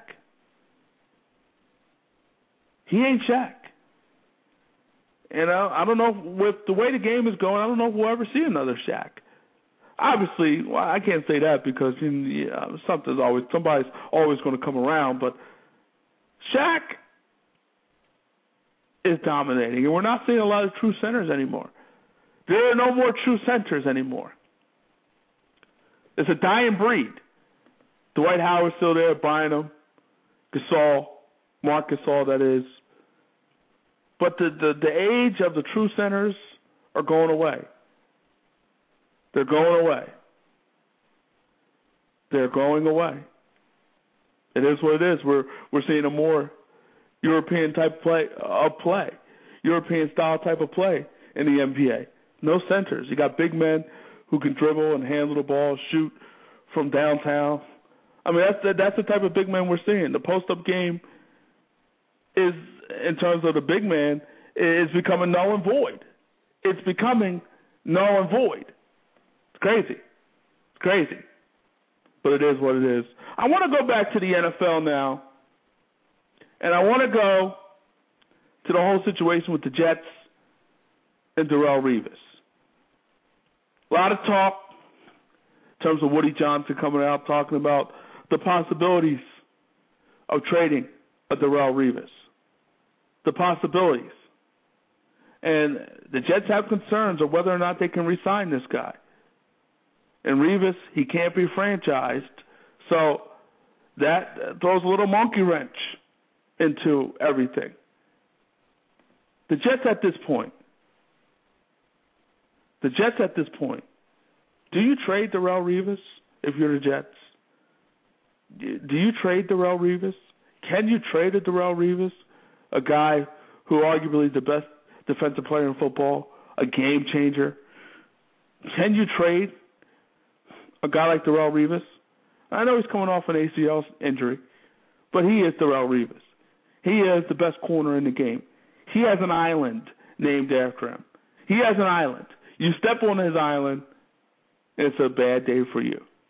It's a bad day for you. But I look at Darrelle Revis, and I think if you look at it, if you're the Jets, I don't think you trade him. I don't think you trade him. I think you almost let this thing play out, see what kind of year he has, see if he's fully recovered from the ACL injury, and then from there, you make the move. You figure out where you want to go, whether or not you want to pay him or whether or not you want to move on from him. Darrelle Revis is big time, folks. He is big time. He's a big time corner. But I don't think I think you let this whole thing play out. I don't think you trade him. I don't think you trade him. I don't think you trade him. But I do think you let this whole thing play out. I do think you let this season play out, meaning 2013 season, see if he's fully recovered, see if he's 100%, see if he's still big time the way he was before the injury. And if you feel like he is big time, he is 100%, then you pay the man. You pay the man. You pay the man. You got to pay the man. But as far as I'm concerned, Darrelle Revis needs to be a New York Jets. You can't replace a corner of his caliber, of his ability. And granted, Antonio Cromartie has stepped up big time. He's had a big time year for the New York Jets. He's in the Pro Bowl. He's a Pro Bowler. So he's enjoying Hawaii right now. But as far as I'm concerned, corners like Darrelle Revis don't grow on trees. He's a shutdown corner, one of the best defenders in the game. One of the best defenders in the game. He truly is. So as far as I'm concerned, Darrelle Revis, if you're the New York Jets, you got to keep him. You got to keep him. You got to.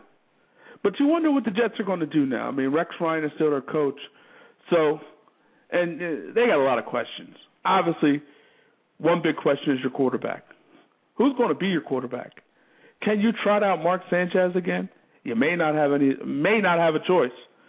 No one's going to trade for him with the money he's making. And if you release him, it's going to cost you a lot. So you're stuck with this guy.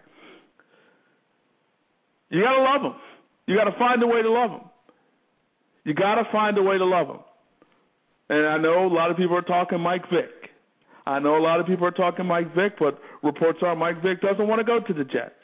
Reports are Mike Vick had some issues with the new offensive coordinator with the Jets, Marty Mornhinweg. So is Mike Vick an option in New York? Probably not. And even with Mike Vick, I mean, a guy who has a hard time staying healthy, is that a good choice? I mean, the Jets have some cap issues. They have some cap issues as well. They got a tough decision to make. I don't know how you can go in front of your team. I don't know how you can go in front of your team and say Mark Sanchez is going to be the quarterback of this team. I don't know how you can do it. You can't do it. But if you release him, it's going to affect your cap big time. So it's almost cheaper to keep him. maybe you can get into his head. Maybe you can surround him with some weapons because he didn't have any weapons last year. Dustin Keller missed a lot. Santonio Holmes missed a big part of the season. He didn't have many weapons. He really didn't. But Mark Sanchez was at his best when the Jets were grounded and pounding. He was at his best when he was grounded and pounded, when they were grounded and pounding. Well, they really haven't been running the ball that well over the past couple of years. Haven't really replaced Thomas Jones as their running back. I know Tim Tebow, he may not even be in the NFL after this season, may not get another opportunity as a quarterback in the NFL. But I look at the way Mark Sanchez played throughout the course of the season. I'm saying to myself, Tim Tebow can't be this bad. He can't be this bad. You got to give this guy, he should have gotten an opportunity. I'm not saying that Tim Tebow is a big-time quarterback. I'm not saying that because he's not. He's not big-time, but I'll say this. He has more playoff victories than Tony Romo. He has just as many playoff victories as Matty Ice. He took the Broncos just as far as Peyton Manning did. So, as far as I'm concerned, I look at Tim Tebow. I look at the way the Jets were playing throughout the course of the season, the injuries that they had, the lack of weapons that they had. To me, I've said this throughout the course of this whole season, that Tim Tebow was the type that could do more with less. And obviously, the Jets disagreed. Obviously, the locker room disagreed. There was a lot of people who disagreed. But I'll say this. Just like you see the Ray Lewis magic with the Ravens, a Ravens team that was, ended the season losing 4 of the last 5 games, a Ravens team that many thought would not be in the place that they're at. No one expected, I can't say no one, but a lot of people didn't expect the Ravens to be in the position that they're in. No, a lot of people didn't. But you look at the Ravens and the Ray Lewis magic. Tim Tebow has similar magic with the Denver Broncos. It was just magical. It was just inexplicable. It was just something that could not be explained. When we come back, we're going to be joined by Justin Blalock of the Atlanta Falcons. You're listening to Go For It on Block Talk Radio.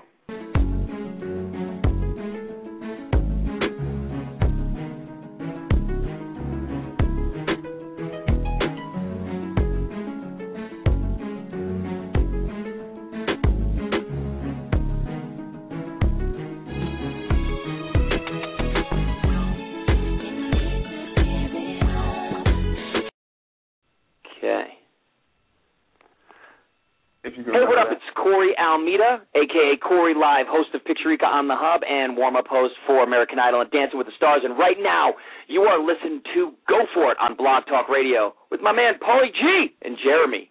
Get it! Thank you, sir. You got it, brother. Have a go, man. We're back, and we're going to be joined by a guy now, Justin Blalock of the Atlanta Falcons. Falcons coming off a tough loss to the San Francisco 49ers.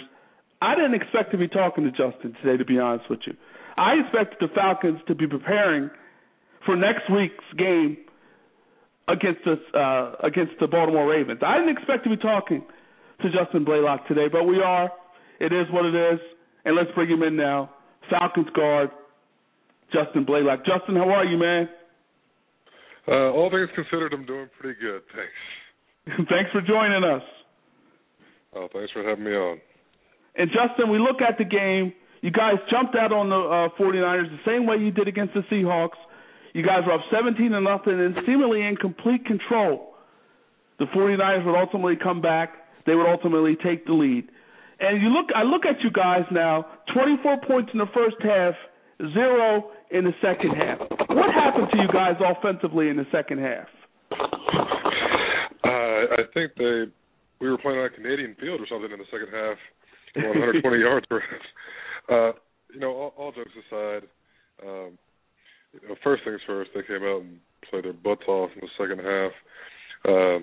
And before you said that, I didn't even realize it. But, yeah, like you said, we didn't do a very good job of finishing the game, something that we've tried to do a good job of all year long.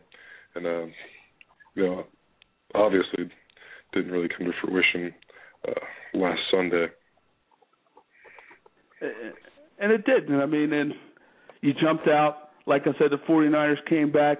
But you had an opportunity, and just like against the Seahawks, you were able to move down the field. You were able to ultimately win that game. I was looking at the game. You're down 28-24, but I'm saying to myself, I think Matty Ice is going to pull it out. Matty Ice is going to do it again. What was your mindset? Talk about the confidence of the team going into that final drive.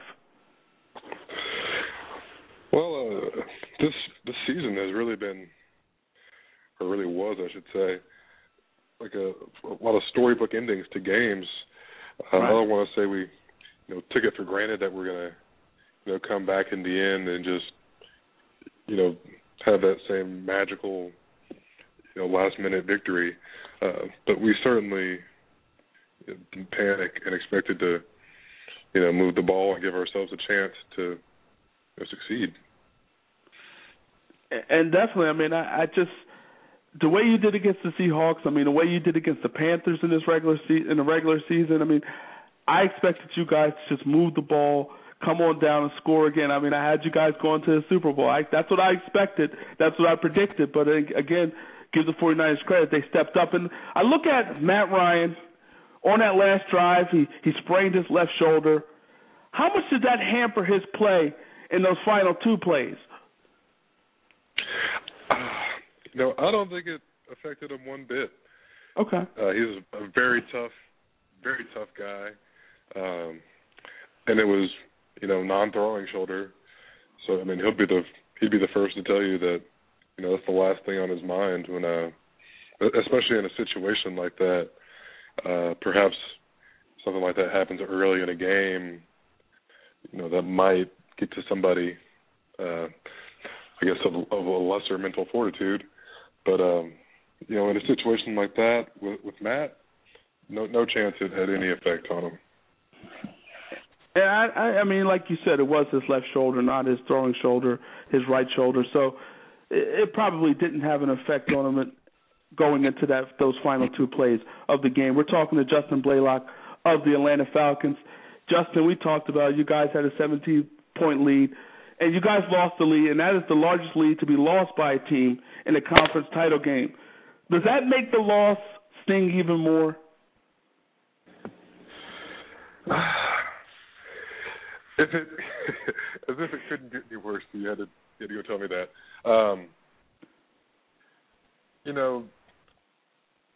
When you put it that way, I suppose it does, because you're thinking you're so close to what you've worked the whole season for. You've started training in April and done all these otherworldly things. In hopes that it will pay off. Have a good season, make a good postseason run, get to the Super Bowl. When you say it like that, it kind of just slips through your fingers. It's like the one that got away. Right. and that is the thing. I mean, the reality is in the NFL, you may not get to another opportunity to get to this point, and that is the NFC title game, and that is the reality of football. That's the reality of life, pretty much, because you never know when you'll get another opportunity. And I look at this game, and to me, the turning point to me are two of the biggest moments in the game was the two turnovers in the third quarter where first the Culliver interception, you guys were moving the ball there, and then that fumble by Matt Ryan there where you guys were moving the ball. And I thought that was the drive you guys were going to put the game away. Ultimately, you didn't. But how big were those turnovers in that third quarter? They're pretty pivotal. As you said, we know, we really harp on in our meetings the effect of turnovers in not only our games, but any NFL games. There's all types of stats out there regarding your chances of winning a game with XYZ happening, and if you lose a turnover battle, it goes down significantly. So we know the importance of maintaining possession of the ball, and those two plays did have a profound effect on the game. That being said, it's part of the game, and I don't think anyone, no one packed it up, after any of those things happened, by any means. We've had things happen like that all year, and just keep fighting. That's been kind of the mentality of this team, that no matter what happened, we're going to continue to fight and give ourselves a chance. And you talked about the fight of this ball club, the Falcons, and we saw what they did against the Seahawks, and we even saw some fight in this game. The play to me that I was looking at the game and watching the game, when you guys when your defense stripped Crabtree at the goal line there, I'm saying to myself at that point, this is the Falcons' day. I mean, to me, because I just thought, you're stripping Crabtree at the goal line, and to me it seems like you guys were going to hold on. What was your thought at that point? Just like you, I thought, maybe this is really meant to be. Obviously things didn't pan out quite that way, but up to the last play of the game, I'm still thinking, there's some kind of way out there where this can work out for us, and we have an uphill task in doing so. But I guess we had the never say die attitude, so guys, kind of come to expect something like that to happen at times almost. And you look at it now, this game could mark the end of the great career of Tony Gonzalez. Tony Gonzalez, he's still playing at a high level. Talk about playing with Tony Gonzalez over the past few years. It's been very, very neat to see the way that he prepares himself and his professionalism day in, day out, the way he takes care of himself, to be able to play the way he does, in the twilight, so to speak, of his career, even though, it could be argued that he's still one of the best in the business. The determination, the focus, the way he carries himself, just really a good role model, for any aspiring young player, to pattern themselves after. Tony Gonzalez, he's big time. He's truly big time. Maybe, I think, Justin, maybe you need to get your phone out, text him, and say, you know what, Tony, I think you should come back. He's still balling. He's still getting it done. If it was that easy, he'd be back already. You're right. You probably would have done it if it was that easy. You look at your team now, Justin, I mean, you had a big-time year. You won 13 games this season. You guys won your first playoff game since 2004. Obviously, you want to win the Super Bowl. But how would you categorize this season? Was this season a success, or was it somewhat of a success? How do you categorize this season? Well, we didn't do what we set out for, but I don't want to, put us in the same boat as a, team that won 2 games or something like that. Right. Not trying to point any fingers or do anything like that. I don't want to say it was like a thrown away season or anything of that nature, but we did fall short of what we set out to do, and it's just harsh reality of this game. Right. In a lot of people's eyes, there's 31 teams every year that suck. No matter how you ended up, finishing the year. So that's just the nature of this game. At the end of the day, you're right. I mean, 31 teams go home unhappy. We're talking to Justin Blalock of the Atlanta Falcons. Justin, as we said, you guys won 13 games. You won a playoff game. You did a lot of great things in 2012. Offensively, you had some issues running the ball.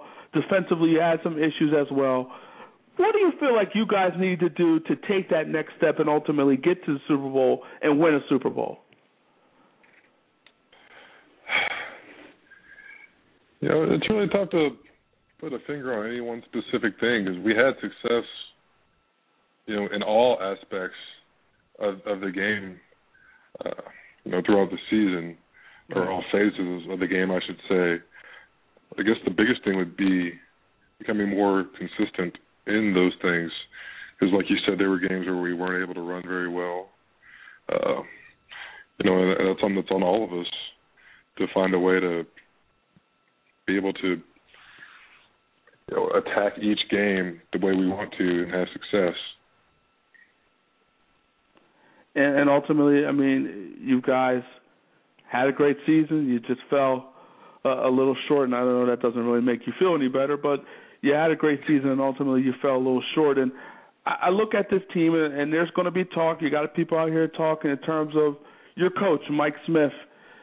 He's gotten you guys to the playoffs. You guys have had success in the regular season, not as much playoff success. I mean, is Mike Smith the guy to get you guys to that level? I think so. It's not my call, obviously. Right. But, I mean, I believe his track record speaks for itself. There's not a whole bunch of coaches that do have that Super Bowl title, in their resume. So it's, not fair to be so hasty.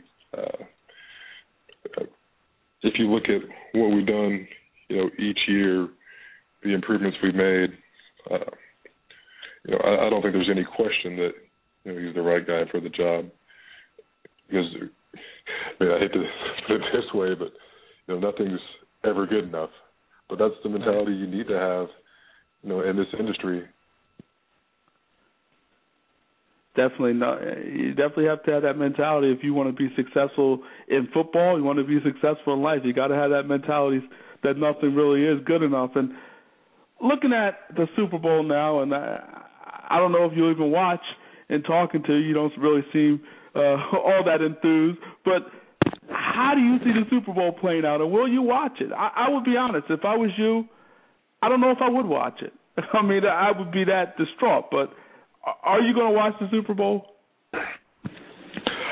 I don't know. I might TiVo it and watch the commercials or something. I don't watch football in my free time unless the Longhorns are playing on TV. Okay. Other than that, I don't really watch. Obviously, I watch a whole lot in studying, so I think I get enough there. Right. Without going through the whole production aspect of it. And Justin, you had another solid season for the Falcons. What do you think you need to work on in this off season to get better in 2013? Just like Coach, nothing's ever good enough. Always looking for ways to improve. And I haven't really sat down and thought about it. But I know that there's something there, and to try to go out every day and get better at something, right? Whatever it may be, and I'm sure once I sat down on my couch a little longer and just have a couple introspective moments, I'll come up with a lot of things. Okay. But whatever I can do to make sure we're not in this position next year. Definitely. Sitting on our butts watching the game. And, ultimately you want to get better, but you're doing a lot of great things off the field and making a lot of kids better with the Justin Blalock Foundation. What do you have going on in the off season with the foundation? Well, there's going to be quite a bit going on. We just started a music program at King Middle School. Okay. So that'll be really cool. I'm actually going to go down there next week so I can see it firsthand. It's the first chance I've actually gotten to be up close and personal with the kids in that program. I'll have that going on. Then going to visit all the kids that brought to games this year. We have pizza parties in the springtime for all the kids that maintain their GPA, attendance, and behavior. So I'll have all that going on. Then I go home back to Texas, do a few more things there, workshops, camps. So it'll be quite a full schedule this spring, but it's really a lot of fun. Right. And truthfully, I probably get more out of it than any of the kids do. That's a great thing. That's a great thing, and you're doing some great things in the community. Fans, go to JustinBlaylock.com. Find out about some of the great things Justin Blalock is doing in the community. Also follow this man on Twitter, JetsBlaze63, and see some of the great things that Justin Blalock is doing. Justin, pleasure talking to you, man. I know you didn't really want to be here at this point, at this time. You expected to be on your way to New Orleans, but it is what it is. Justin, we appreciate you stopping by. Nothing but the best of luck to you in the future, man, and let's do it again. Thank you so much. No problem. Justin Blalock, guard for the Atlanta Falcons, man. Justin, sounds like you really took this loss hard, and you look at this Falcon team, I mean, at some point you got to break through. And obviously I didn't expect Justin Blalock to say that Mike Smith is not the guy for the Falcons moving forward. Obviously I didn't expect him to say anything of that nature. But, I mean, I think the question has to be asked, is Mike Smith the guy? Is Mike Smith the guy? Is he the guy? And I think that question has to be asked. To me, it's similar to the situation in Tampa with Tony Dungy and ultimately John Gruden coming in. John Gruden came in, and he was the guy that put the team over the top. They had a tough time getting over the top in Tampa with Tony Dungy as the coach. And ultimately, they had to bring in the closer. And the closer was John Gruden. Well, John Gruden is still out there right now. Not to say he's going to coach the Falcons next year, because I think they'll bring Mike Smith back next year. But I'm saying the Falcons now, you have to at least think about it. You have to at least think about it. You got to think about it. Is Mike Smith the guy? Is Mike Smith the guy? We've seen some questionable decisions in that divisional round against the Seattle Seahawks, calling a timeout with 13 seconds. The squib kick there in that particular situation. We've seen some questionable things with Mike Smith. But all in all, do you think about bringing in the closer? Do you think about bringing in the closer? Do you think about it? Bringing in the closer. John Gruden. I'm not saying he's going to come. I think Mike Smith is going to come back. And as far as I'm concerned, I question whether or not he is the guy, but the Falcons at some point, they got to get over the top, and I think they need some help on the defensive side of the ball. They got to do a little better job on the run game as well. But, this is a team that has the weapons on the outside, Roddy White, Julio Jones. If I'm Justin Blalock, if I'm Matt Ryan, if I'm Mike Smith, if I'm Roddy White, if I'm Julio Jones, if I'm anybody on the Falcons team, I'm texting Tony Gonzalez. I'm texting Tony Gonzalez, and I'm asking Tony, come on, man. Maybe they need to do what the Vikings did with Brett Favre. Maybe somebody needs to jump on the plane. And maybe they need to jump on the plane and head on out to wherever Tony Gonzalez is at. Talk to Tony. Like, Tony, come on, man. You had a great year. You still ball. You're balling, man. You were balling this year. You balled in these playoffs. You balled throughout the course of the year. You're big time. You're big time, Tony. I think you should come back. I think you should think about coming back. I mean, that's what I would do. If I'm one of these Falcons players, I'm on a plane right now. I'm texting Tony every day. Tony, what's up, man? How you doing? Tony, what's up, man? You want to come on back? You balled this year, man. You're big time. You're the man, Tony. You're the man. You should come on back. Come on back, Tony. Please. I mean, I'm begging the guy. I'm begging Tony Gonzalez. You beg him too. I mean, Tony Gonzalez in 2012, 93 balls, 930 yards, 8 touchdowns. He balled out. He balled out. 16 years in this league. 36 years old. He balled out. He balled out. You got to pay the man. Arthur Blank, Matty Ice, Justin Blalock, Roddy White, Julio Jones. Let's jump on the plane. Let's jump on Arthur Blank's private jet. Let's go on down and talk to Tony G. Tony G doesn't want to go out the way he went out. Tony G doesn't want to go out that way. The Falcons are this close, man. But you know what about the NFL? Here's the thing about NFL. Here's the thing about life. Opportunities come, opportunities go. You got to seize the moment. You've been in these playoffs 4 times. I mean, the last 3 years you lost. You lost against the Cardinals, Matt Ryan's first year. You lost against the Packers. You had the number 1 seed. You lost. You lost against the Giants. You couldn't even muster up an offensive touchdown against the Giants last season. And now you lose in the conference title game at home to the San Francisco 49ers. Opportunities don't come like that. They just don't come like that. When you have a home game, when you have a situation where 2 years ago, 2010, 13-3, best record in the NFC, the playoffs in the NFC went through Atlanta, and you lose.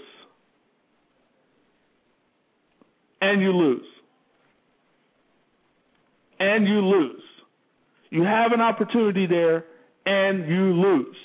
And now this year, where you are the number 1 seed again, playoffs goes through the Georgia Dome. It goes through the Georgia Dome. And guess what? You lose again. In a game that you were up 17-0. 17-0. You got to finish. You got to finish. And you know who has to finish?